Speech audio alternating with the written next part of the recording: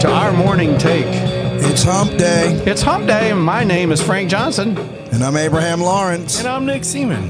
And our goal here is to describe for you the movie that is going on in our head when we read the Bible in the middle of the week.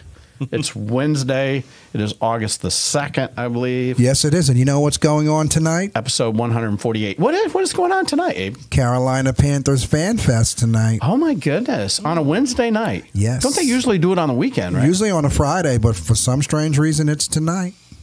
I don't think it's strange at all. They have this new quarterback from Alabama. Yeah, You're not impressed. I am, but, you know, I'm not a Panthers fan. But you're an Alabama fan. I am. So now you got something you can root for a little bit, right? That is true. By the way, I just finished over the weekend. I finished watching. You tell me all these things I need to watch, and I probably should. So I almost feel bad that I have to that I say this because I haven't watched anything he's given That's me. okay. I watched the Netflix quarterback. I heard everyone is ranting and raving That was about put that. out by Patrick Mahomes. Peyton Manning. Peyton Manning actually, produced it, and he says, it's the hardest job on the earth is a NFL quarterback. And after watching it, I almost agree. I mean, honest to goodness, that is a tough job. Not only is it physical, and they have to be physical, and they have to be in such great shape, but the cerebral thinking that goes in. They literally know what every position is supposed to be doing. And these things that they call out, first the coach tells it to them. Now, you'll have to watch it yourself because I'm not good at all this. But they have like 4 names that describe the formation, describes how many people are supposed to be where. Like when they say pistol, that means something. So it'll be like pistol, zebra, X. Then they have an X and a name that goes along with that, 2 things, and then a Y and a couple things that goes on with that. And then what the count is. They repeat all this. And Kirk Cousins is one of them that they talk. And Kirk is such a great guy. I really do believe Kirk is a Christian man. He stands for Jesus. He did when he went to the awards. He really does. And so I just had, my heart went out to Kirk. And then on the other hand, you have Patrick Mahomes, which, the F word was not unfamiliar to Patrick. So I'm not really saying that everybody ought to watch this, okay? There's a lot of bad language in the thing. I mean, he's just real. But anyway, Kirk says this whole thing. He repeats it all back. But when he gets to the Y, he forgot the formation. He goes, Y, whatever, on 6 or whatever. And then they actually run the play. But the guys, because they know the play too, the guy that was supposed to run the Y route, because of everything else he said, he knew what his Y route had to be. Like, it had to be this. And they actually scored a touchdown on it, too, so it was pretty cool. But, Abe, I was amazed. First off, the coach gives him this. It's a sentence long, and then you literally repeat it in the huddle to the guys. How do you remember all that? I mean, you have to. I mean, that's why. And every week it changes. Yeah. Well, that's why one of the reasons the Panthers got rid of Kelvin Benjamin, because he couldn't remember the plays. Wow. I mean, it really is quite complex. You have to study it. I mean, there's no way around it. You got to study. After a good sack or two, I don't even know how you could do anything, even think straight. That's all I'm saying. Yeah, they get a half a concussion back there, and then it's like, now you're still supposed to remember that all pressure, man. And anyway, we can't get off on football. We're still in the middle of this story. We got to get back to this story. Where in the world was I at? We just lost 5 minutes. Genesis 31. Yeah, good 4 minutes anyway. Well, where are we at, Nick, Professor? We are. I think you just wrapped up 41. Yeah.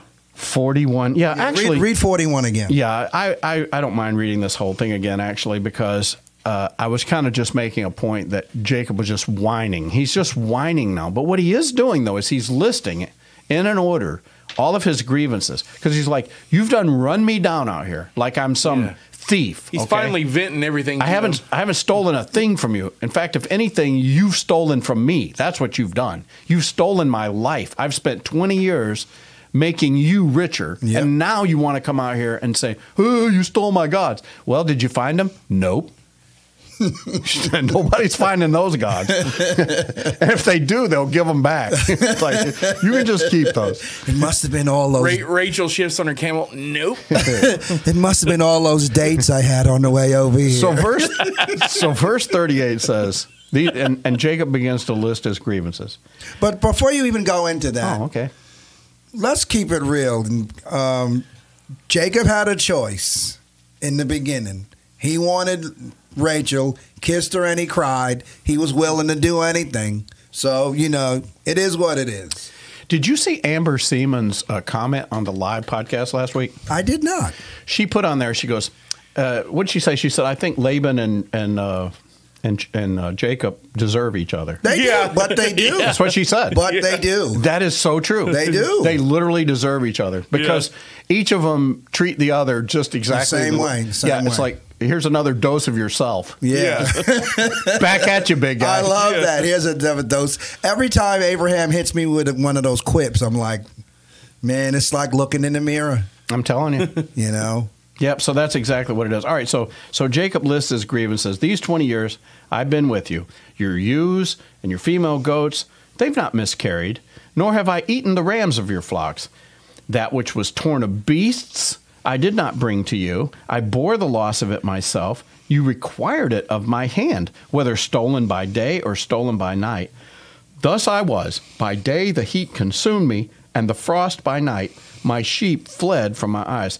Now, I don't want to get off on too much of a tangent here, but Sean Donovan, my son-in-law, he's been over there on 2 or 3 deployments, and I just remember him describing it. He's like, it's 140 degrees in the daytime, and then it's like 15 degrees below zero at night. Yeah. It's like it's amazing. The difference in the day and the night. Like you don't want to have clothes on in the daytime, and you can't put enough clothes on at night. So it depends on your duty. And Lord forbid that you start like mid-afternoon and have to go to like mid-morning. Because it's like you go through the whole gamut. Yeah, you'd be getting sick. And it's just it was really crazy. I mean, even though I know Jacob is whining, but he's even not charging Laban for the losses in the field. He's like taking... Yeah, he said, I ate them. Yeah. I ate every one of he those. took anything that was bad, I didn't take it. You took it out of my pay, and I didn't say a word. He replaced it. No charge. These 20 years I've been in your house. I've served you 14 years for your 2 daughters, 6 years for your flock, and you changed my wages 10 times. If the God of my father, the God of Abraham, and the fear of Isaac had not been for me, surely now you would have sent me away empty-handed. God has seen my affliction and the toil of my hands, so he rendered the judgment last night. Jacob says, see, my God will take care of me. We were sort of talking about that off the air, and I'm not going to share like everything that we were talking about off the air, but God will take care of us. We need to understand that. God will take care of us. When people are trying to do mean things to us, when people are trying to cheat us, when people are trying to be underhanded, listen, God will fight our battles for us. You can rest assured that it will. And it's not that nothing bad's ever going to happen to us, because it does a lot. Yeah. Are you kidding me? Rains on the just and the unjust. I can't tell you how many times I've taken my car in my lifetime to some mechanic, and they've just basically, taken everything that I had, and then it still didn't work. So, just to find good, honest people. That's what I love about my little brother Logan Maychek. He's fixing my truck, and I know it's going to be right when he gets done. If it's not right, he'll make it right. That's the kind of guy he is. It's hard to find people like that anymore. It really is.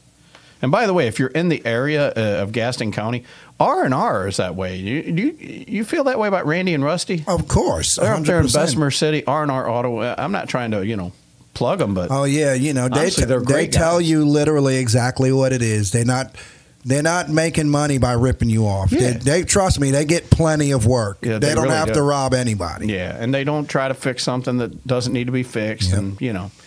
And the only downside to them is just make sure you have another vehicle. Oh, yeah. Because that thing's going to sit there for a while. Yeah, you better believe it's going to be a week before they even look at it. All right. I'm sorry, Randy and Rusty. I love you guys. I hope you guys are listening. Anyway, so we're all done, and now we come to verse 33, and Laban gets to speak now. And he says to Jacob, the daughters are my daughters, and the children are my children, and the flocks are my flocks, and all that you see is mine. But what can I do this day to these my daughters, or to their children, whom they have borne? So now come, let us make a covenant, you and me. Let it be a witness between you and me. At the end of the day, you got to make peace. You have to. Yeah. Come back tomorrow, we'll finish this up.